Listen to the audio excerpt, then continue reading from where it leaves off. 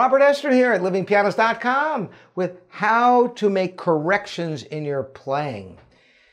You know, I've talked about so many different techniques, from taking things slowly, of course, referencing the score, going, with the metronome, doing hands separately. So what could I possibly be bringing to this video that I haven't brought before? Well, today is just a tip that really makes a huge difference in being able to have corrections actually stick.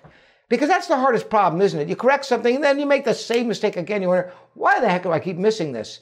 Well, the answer is to articulate out loud in words what the correction is.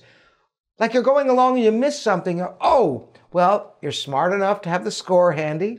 You have the patience to find where you are in that score. You find exactly what the correction is. And then at that point you realize, it's a fourth finger on F in the right hand. That's right. The first time it goes up, the second time it goes down to fourth finger on F. Boom! You verbalized it. So it's not some abstraction that, I'm going to get that right next time. You really make it a definite thing that is omnipresent in your mind. So when you get there, you go, what was it? Fourth finger F, boom.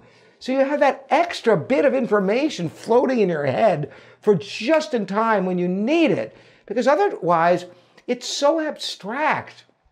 If you just go, I want to get that right, wrong, it's not black and white. It has to be quantifiable, precise. And it's not just notes. You have to remember the staccato on the repeat of the second section. You go, second section, make sure staccato in the right hand, second section, that's right. When I get to the second, you think where that second section is before you play. You see coming into it, when I get there, I'm going to be staccato in the right hand. Yes.